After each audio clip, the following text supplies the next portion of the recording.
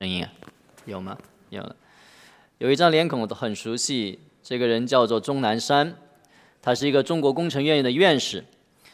老百姓也特别喜欢听他讲话，特别是在这种瘟疫中间，因为人家都觉得说他是一个敢讲真话的人，而且呢，他也很有说话的时候也很有安慰的艺术，所以在这么一个因为瘟疫引起的恐慌的年代呢，他仿佛就像一个定心丸一样。我们今天开始要讲约翰福音的第二个部分，13到21章。约翰福音的13到19章所记录的事情，虽然说用了很大的篇幅，他所记录的事情其实只发生在24个小时之内，从周四的黄昏到周五的黄昏，就是在24小时之内发生的事情。它记载的耶稣的受难以及他在受难以前做的事情和说的话。20章呢，讲是发生在周日星期天，讲的是耶稣的复活。那么耶稣在受难以前，他做了什么，说了什么，他怎样面对自己即将要这个受难，他怎样帮助门徒准备面对他的受难呢？所以这些就记录在13到19章里面。他的门徒面对他即将受难的时刻，可想而知，他们的心里面充满了伤心、忧愁，甚至是恐惧。那耶稣是怎么样的安慰和鼓励他们呢？我们现在把因为神的自己的这个恩典，我们这个系列的讲章也是放在一个很特殊的时刻，我们也是面对各种让人忧愁和恐慌的事件的发生这么一个时刻。我们知道，我们刚刚经过澳洲的这个山火，然后这个新冠肺炎病毒在中国现在蔓延到了全世界很多的国家传播，非洲的蝗灾。在这样的时刻，我们也特别需要聆听耶稣他安慰的话。所以这样一个系列可以帮助我们来面对这么一个很特殊的时刻。请大家和我来一同的在主的面前来祷告。亲爱的天父，我们感谢你，主啊，谢谢我们的主，他在2000年以前，在受难以前，对他的门徒所做的准备，使他们能够有安慰、有平安，甚至是有喜乐。神啊，我们在这么一个特殊的时刻，我们也祈求你来帮助我们，让我们借着聆听主耶稣对门徒所说的话，我们的心里面也充满主所给我们的安慰和平安。听我们祷告，奉主耶稣名字，阿们。约翰福音，我们先来说一下约翰福音的结构。约翰福音分为4个部分。那其实呢，它真正的中间的部分只分为2个，但是它有一个前言，一个头。第1章的1到18节，然后有一个后记21章，然后中间呢分为2个部分。1章的19节到12章，这个部分记述了耶稣行的7个神迹。13到20章，神学家给了他一个题目，叫做耶稣得荣耀。那所以它分为2个部分。我们为什么停在12章，就是这个原因。我们以前讲到12章我们就停了，现在开始进到13章，因为13章到20章是讲述的是另外一个部分。我们先来回顾一下前面讲的耶稣行的7个神迹。在第2章里面讲了耶稣在迦拿的婚宴上面用水变为酒，这是他行的第1个神迹。圣经说他在他的门徒面前彰显了他的荣耀，也就是他是神的儿子，他通过这么一个荣耀彰显了他的身份。第4章讲了耶稣在加百农医治一个大臣的儿子，这个大臣因为耶稣行的这个神迹，他和他的全家都信了耶稣。也就是这个信了耶稣是什么意思？是相信了耶稣是基督这么一个身份，因为这么一个神迹，他们全家都信了。然后第5章讲了耶稣医治一个瘫痪38年的人。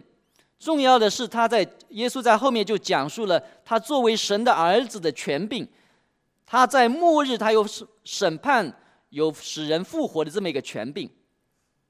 第6章记述了第4个神迹和第5个神迹。第4个神迹是耶稣用5饼2鱼喂饱了5000个男人，还有包括女人和孩子。然后第5个神迹讲了耶稣在海面行走，这2个神迹是放在一起的。在耶稣行完这5饼2鱼的神迹以后，他就对犹太人说：“我是生命的粮食，到我这里来的必定不饿，信我的永远不渴。”这是他告诉他们，他是生命的粮食。第9章，耶稣医治了一个生来是瞎眼的人。在这个神迹以前，他已经对犹太人说：“我是世界的光。”那借着这个神迹，他要告诉人说，只有神才能够打开罪人的眼睛，使他们知道自己需要耶稣的光。然后最后一个神迹是第11章，耶稣医治了拉撒路。他医治拉撒路以后，他对他的门徒、对犹太人说：“我是复活，我是生命，信我的虽然死了，也必复活。”所以这是他前面讲的这7个神迹，记载在1到12章里面。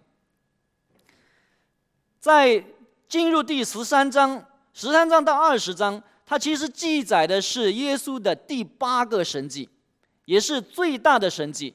这个神迹就是他从死里复活。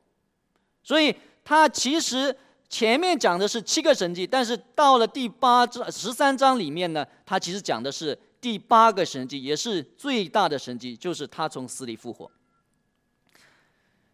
然后13章一开始的就告诉我们这样说：逾越节以前，耶稣知道自己离世归父的时候到了。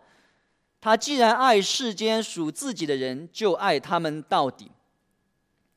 耶稣从死里复活，是他回到天父那里的路径，是他得荣耀的这个过程。所以约翰福音这个第2个部分被称为耶稣得到荣耀。现在是他要回去了。他要怎么回去？他要通过死，然后再经过死里复活。现在耶稣这个经文告诉我们说，耶稣知道他自己离世归父的时候到了。在第2章的时候，耶稣的母亲告诉他说：“这个婚宴的酒用完了。”耶稣回答说：“我的时候还没有到。”现在呢，他的时候到了，他离开世界回到天父那里的时候到了。那既然说他是离开世界回到天父那里，他首先是怎么来的？约翰福音的第1章告诉我们：太初有道，道与神同在，道就是神。这道太初与神同在，就是讲了这个道，神的道，它原来就跟神在一起。道成了肉身，住在我们中间，充充满满的有恩典，有真理。所以我们有一个词，从基督徒的有一个词叫做耶稣道成了肉身。这个词就讲说，耶稣他原来是和神在一起的，现在他取了一个人的身体来到世界，他是这样来的。现在他要回到他原来的地方，他要怎么样回去呢？13到20章就来讲他怎么样回去。13章第1节告诉我们说，他既然爱世间属自己的人，就爱他们到底。他来到这个世界是为了那些属于他自己的人，他离开世界也是为了他们。他来和他去都是为了他在这个世界上面属于他自己的人。而且圣经告诉我们说，他爱他们到底。我们作为信徒，相信他就是属于他的人，他爱我们，他爱我们到底。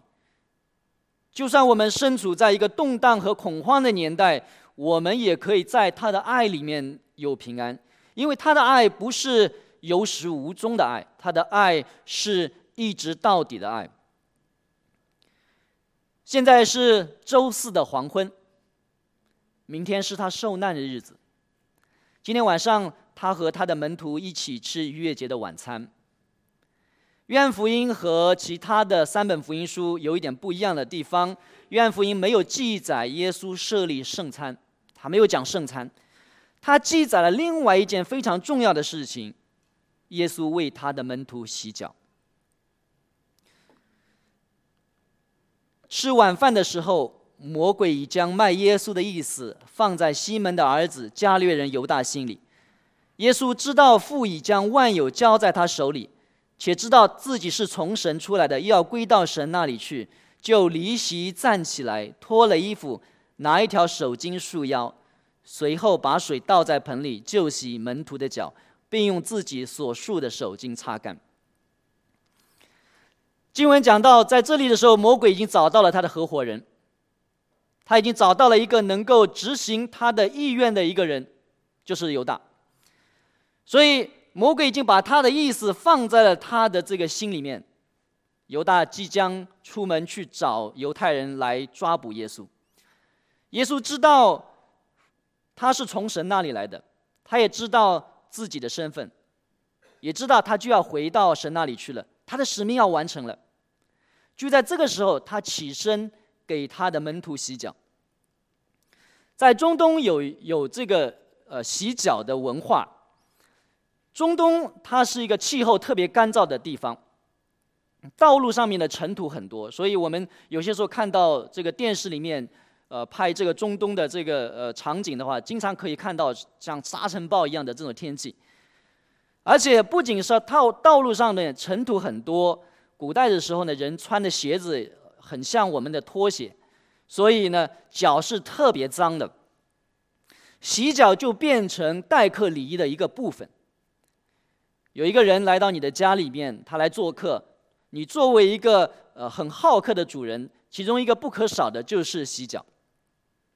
在创世纪里面18章，圣经记载了耶和华神向亚伯兰显现，然后亚伯兰他有一天他在这个屋子里面，然后看到外面有几个人，有3个人，然后呢他就跑上去迎接他们。在他们对话里面，亚伯兰对他们这样说：容我拿点水来，你们洗洗脚，在树下歇息歇息。我再拿一点饼来，你们可以加添心力，然后往前去。你们既到仆人这里来，理当如此。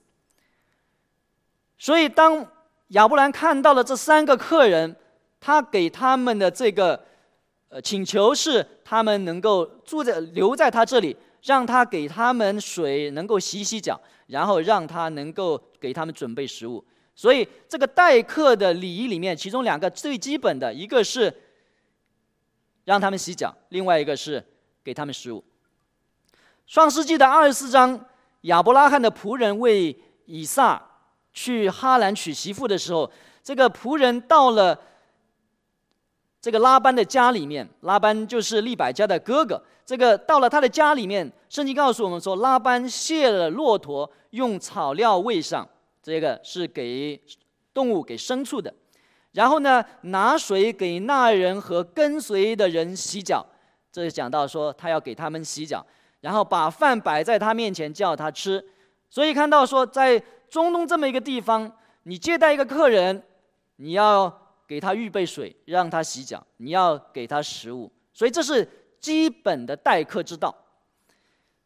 在新约的路加福音里面给我们记载了，有一个法利赛人名字叫西门，他请耶稣吃饭。圣经告诉我们说，他连给耶稣洗脚的水都没有准备。所以耶稣后来有一个女人给他用眼泪洗脚的时候，他说：西门，我来到你这里，你连给我洗脚的水都没有准备。所以这个就是看出来说，这个法利赛西门他对耶稣的这个尊重是其实非常有限的。所以如果有一个人来到你的家，你需要给他准备水，让他洗脚。但是往往主人是不会给这个客人直接自己洗脚的，因为洗脚是地位低下的人做的事情，地位很低下的人做的事情。在创世纪43章里面记载了约瑟的兄弟到了埃及，约瑟呢他就派他的这个家臣家宰去照顾他们。这个家宰就领了约瑟的兄弟进了约瑟的家里面，给他们水，然后圣经说他们洗脚，又给他们草料喂驴，然后他们预备礼物，等约瑟晌午来，因为他们听见要在那里吃饭等等的。所以这个家宰给他们预备了饭，给他们预备了动物，给他们预备了这个草料，也给了他们水。但是圣经告诉我们说，是让他们洗脚。这个家宰他是不会直接给约瑟的兄弟们洗脚的，因为洗脚的事情是非常卑微的人才做的。在撒母耳记上面25章讲述了大卫和一个人叫做拿巴的之间的故事。后来这个拿巴死了，这个拿巴他有一个妻子，长得非常的漂亮，也很能干，也很智慧。这个妻子叫做亚比该。大卫的仆人，然后呢，大卫就派他们去，他说：“你到这里那个人家里面去，跟他说，我想娶你做我的妻子。”这个亚比该听了大卫的仆人的这个消息，他就起来，伏在地上说：“我情愿做婢女，洗我主仆人的脚。”意思是什么？他说：“我是一个很卑微的人，我只配来给你洗洗脚而已。”所以这段对话里面告诉我们，洗脚是一个卑微的人做的事情。但是在这里面，约翰福音就记载了耶稣他为他的门徒洗脚的事情，而且圣经非常形象地描绘他的动作。耶稣离开席位，站起来，脱下了他的衣服，拿了手巾束腰，一个仆人的形象，随后把水倒在盆里面，就洗门徒的脚，并用自己所束的手巾擦干。他把这个动作描绘得非常的详细生动。脚是特别脏的部位，洗脚是下等仆人做的事情。耶稣在这里面把自己放在了一个下等仆人的地位上，给他的门徒洗脚。在澳大利亚是一个平等主义的社会，英文叫 egalitarian， 就是我们是平等的，人人之间没有等级的差别。中国不是，中国是有等级差别的，日本也不是，好多国家不是，特别东方的文化里面。比如说我们在中国，我们有国家干部，有国级的，有省部级的，有厅级的，有处级的，这个一级一级下来，它是有等级的。上级可以对下级指挥的。在大学里面有校长，有系主任，有教授，有副教授，有讲师等等的，这个也是有等级的。在古代的社会里面，这个等级更加的森严，比我们现在还要森严。比如说在这个《论语》里面记载这么一个事情，颜回是孔子最喜爱的学生，但是呢，颜回他很短命，40岁就死了。颜回死了以后，颜回的父亲叫颜无曜，他请孔子把他的车卖掉。老师，这个孔子您是他的老师，现在您的学生死了，您有一辆车，请你把你的车卖掉，然后呢为颜回买棺材。这个他们希望说要厚葬颜回，所以呢他们希望给他内棺和外棺。孔子这样回答说：我不可以徒步行走，把我的车卖了徒步行走给你的儿子做棺材的，因为我是一个大夫，贵族。大夫在古代社会是贵族，我是不可以徒步行走的，我这样的身份必须坐车。我是大夫，我不是庶民，不可以卖了车徒步的。等级是由你的身份决定的，你的身份决定了什么事可以做，什么事不可以做。耶稣从神那里来，圣经告诉我们说，神把万有都交在他手里面。那他的身份是多么的尊贵呢？但是他在这个时候为他的门徒洗脚。耶稣虽然是主，是老师，但是他没有等级观念，他把自己放在了一个下等仆人的地位，为他的门徒洗脚。接下来圣经这样说：挨到西门彼得，彼得对他说：主啊，你洗我的脚吗？耶稣回答说：我所做的，你如今不知道，后来必明白。彼得说：你永不可洗我的脚。耶稣说：我若不洗你，我就与你无分了。彼得在耶稣的12个门徒里面，他是最早说出你是基督，是永生神的儿子，他是最早能够宣告耶稣的身份的。基督是什么意思？基督就是国王，他是永生神的儿子。所以彼得看到耶稣来到他这里，要准备洗他的脚的时候，他心里想：你怎么可以洗我的脚呢？你这样的身份怎么可以为我洗脚呢？我们中国人有一个词叫做折煞，就是你这样的身份为我洗脚，这个要折煞我的。你的身份太尊贵了，怎么能够让你做这种事情呢？洗脚是下等仆人做的，所以我是坚决不同意的。但是耶稣对他回答说：我若不洗你，你就与我无分了，你跟我没有关系。我如果不为你洗脚，你就跟我没有关系。耶稣的回答为什么措辞这么强烈？彼得不是因为尊重耶稣而不愿耶稣为他洗脚吗？这不是好意吗？这不是尊重吗？但是我们需要在这里面更深的了解彼得对身份和地位的意识与观念。彼得不愿耶稣为他洗脚，因为有2个原因。第一个，他知道和相信耶稣的身份，他已经说了你是基督，是一个国王，是神的儿子。然后他也认为耶稣的身份尊贵，不能做这种低贱的事情。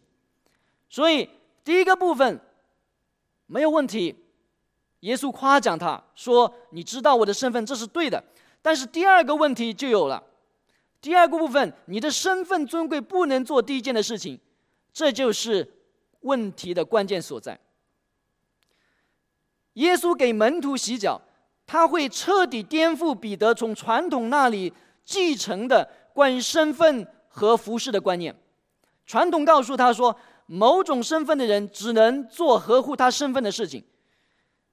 那如果耶稣是至尊神的儿子，他可以为门徒洗脚，那彼得会想，将来跟随耶稣的人还能用什么理由去拒绝服事呢？你可以说我的身份太尊贵，所以不能做这样的事情吗？没有这样的理由了。主耶稣在这里面说，他说彼得，你以后会明白的。彼得他作为一个使徒的领袖，他在将来他会受到很多人尊重的。使徒行传第10章里面记录了彼得，他向一个罗马的百夫长，名字叫哥尼流的家里去传福音。彼得到了哥尼流的家里面，圣经告诉我们哥尼流是怎么样来迎接他的。他进到他家里的时候，哥尼流是俯伏在他脚前拜他，他就把他看作那么的高的位置。但是彼得把哥尼流一把就拉起来，对他说：我也是人。彼得得到尊重以后，他会像圣经里面所记载的犹太人的那些宗教领袖一样，不愿意谦卑的服侍别人，还是他会像耶稣一样呢？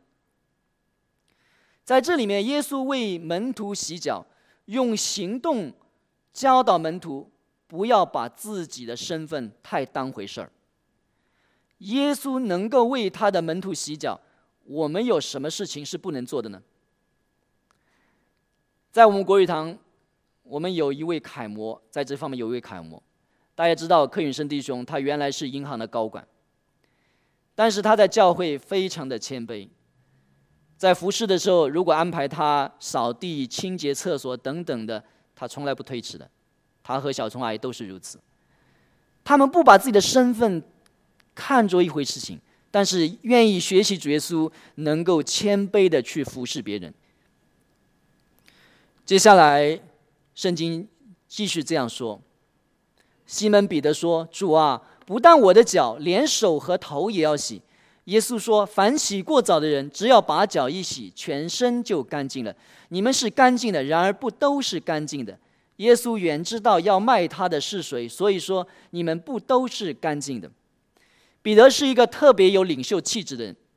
一个有领袖气质的人，就是在各种场合都善于发表自己的意见，即便有些意见是不妥的，这种是特别有领袖气质的。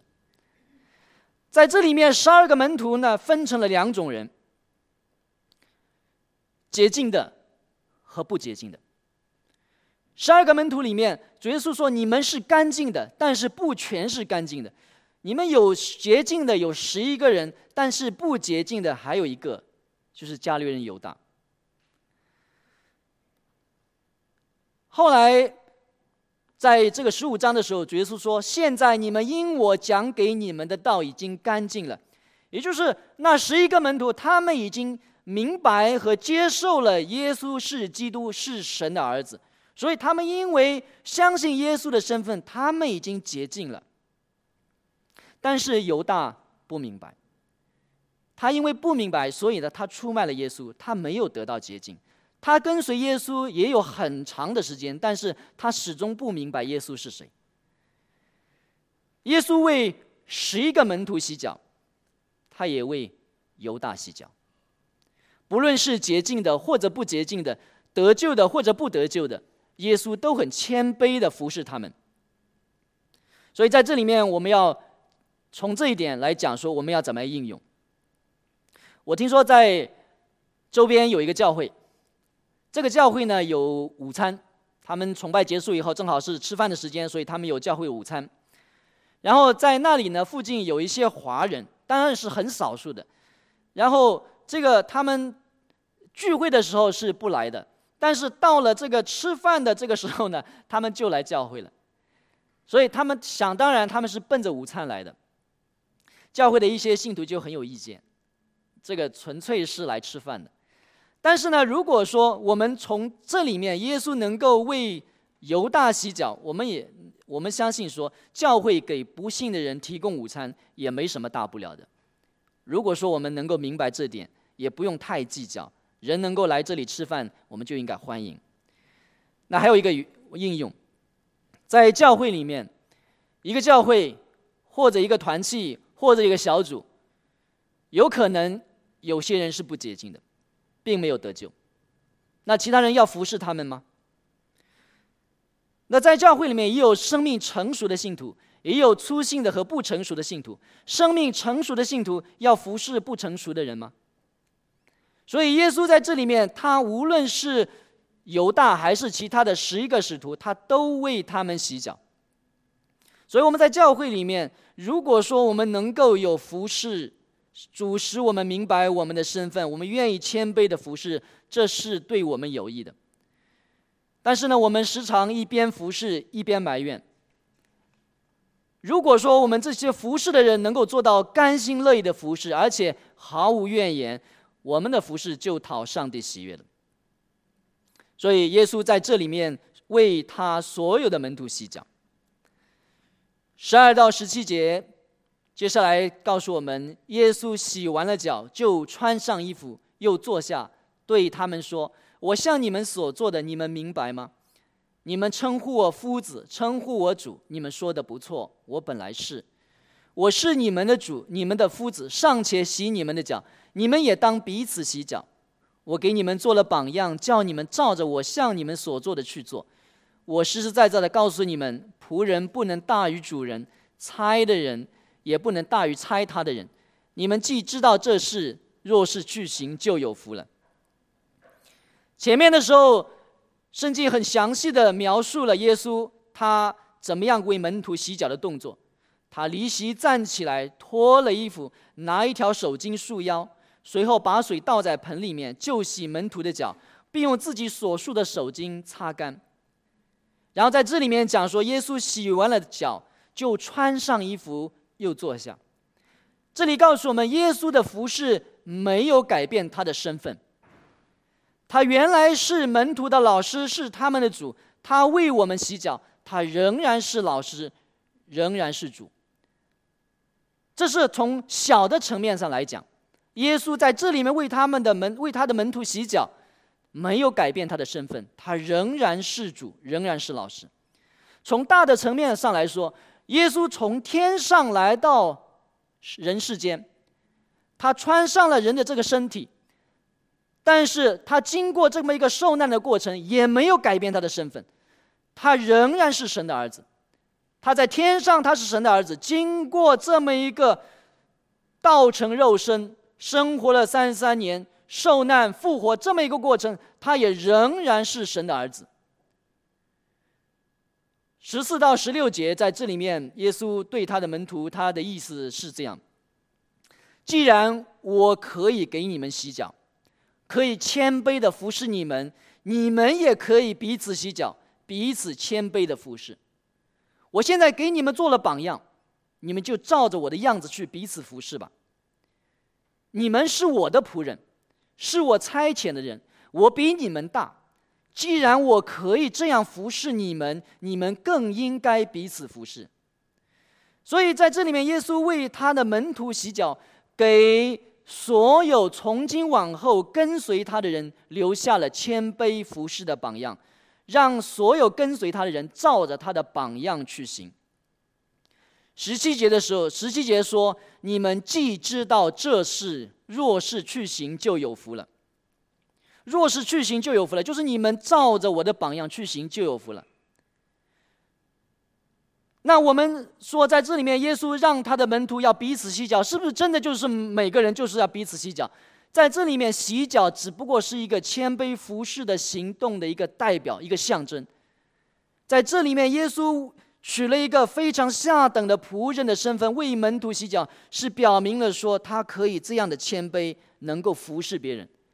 所有从今往后，只要我们愿意谦卑自己来服侍别人，我们都叫做洗脚，为别人洗脚。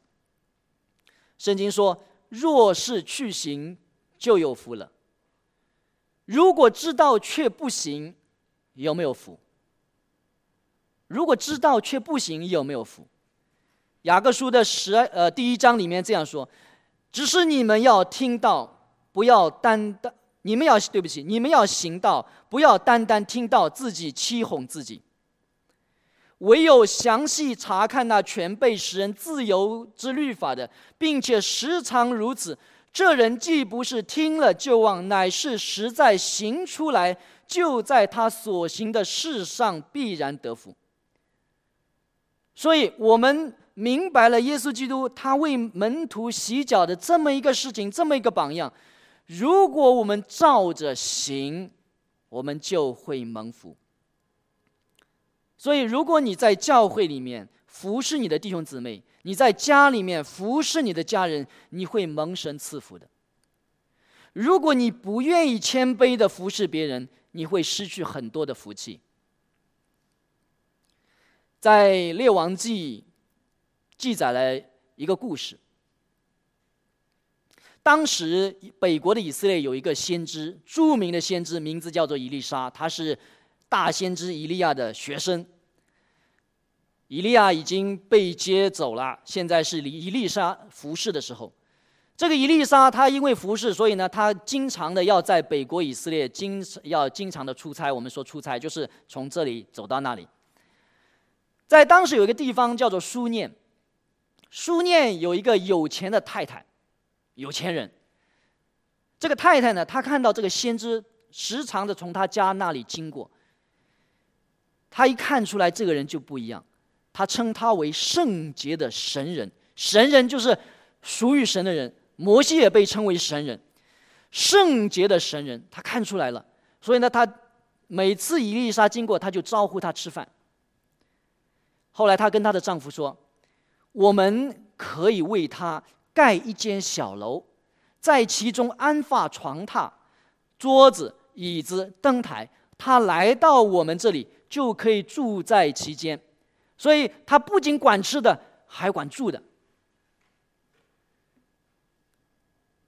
后来呢，这个以利沙经过他这么多次的服侍以后呢，他就有一次跟他的仆人之间就开始对话了。他对他仆人说，你去找那个女人，跟她说，你既为我们费了这么多心思，我可以为你做什么呢？你有没有向国王或者说军队的元帅有什么请求没有？如果有的话，你告诉我。后来呢，这个女人跟他说没有，她说我什么要求都没有，她真的只是想要服侍他而已。这个仆人名字叫基哈西，这个仆人就提醒了先知说，她没有儿子，她的丈夫也老了。意思说，你看她丈夫这么老了，但是她还没有儿子。然后以利沙说，明年到这时候，你必抱一个儿子。这个女人听到这个消息以后，她说，神人我主啊，你不要那样欺哄婢女，就是你不要骗我，我跟我丈夫没有孩子，我们已经放弃了，你不要让我这么空欢喜一场。后来1年以后，这个书念的妇人就真的生下了一个儿子。先知是没有能力让这个有钱的妇人和她年老的丈夫生下孩子的，他没有能力，这个孩子是神给他们的。神为什么这么做？因为这个有钱的太太服侍神的仆人以利沙。所以你看他在旧约圣经里面，当神说，在新约圣经里面，他告诉说，你们如果这样行，你们就是有福的。在旧约圣经里面，神已经把这样的原则已经用故事告诉我们了。你们如果甘心乐意的彼此服侍，你们是有福气的。我要和大家来一同读主耶稣讲的一段话。这一段记载在马太福音的25章。当人子在他荣耀里同着众天使降临的时候，要坐在他荣耀的宝座上，万民都要聚集在他面前，他要把他们分别出来，好像牧羊的人分别绵羊和山羊一般，把绵羊安置在右边，山羊安置在左边。于是王要向那右边的说，你们这蒙我父赐福的，可来承受那创世以来为你们所预备的国。因为我饿了，你们给我吃；渴了，你们给我喝；我做客旅，你们留我住；我赤身露体，你们给我穿；我病了，你们看顾我；我在监里，你们来看我。一人就回答说，主啊，我们什么时候见你饿了给你吃，渴了给你喝？什么时候见你做客旅留你住，或是赤身露体给你穿呢？又什么时候见你病了，或是在监里来看你呢？王要回答说，我实在告诉你们，这些事你们既坐在我这弟兄中一个最小的身上，就是坐在我身上了。所以在这里面，主耶稣讲了我们彼此的谦卑服侍，最后面我们虽然是坐在人的身上，但是主耶稣就把他当作我们坐在他的身上。所以他在这里面给我们一个榜样，让我们能够彼此谦卑服侍。所以在这个故事里面讲述了，在最后晚餐的时候，耶稣他降卑自己，为他的门徒洗脚。他说，我是老师，是主，尚且洗你们的脚，你们也当彼此洗脚。耶稣基督在这里为我们留下了一个谦卑服侍的榜样，我们也当这样谦卑的去服侍别人，不要把自己太当回事，要谦卑的、勤勉的去服侍别人。如果我们服侍信徒，我们就是服侍主耶稣；如果我们服侍没有得救的人，我们记得主耶稣也为犹大洗脚。谦卑服侍别人的人是有福的，他会从神那里得到福分。我们现在身处一个恐慌的时代，但是请大家记住，主耶稣在最后的晚餐的时候仍然服侍他的门徒。他明天就要走上十字架了，所以在这么一个恐慌的时代，让我们不要恐慌，反而我们是谦卑的去彼此服侍。让我们来一同祷告。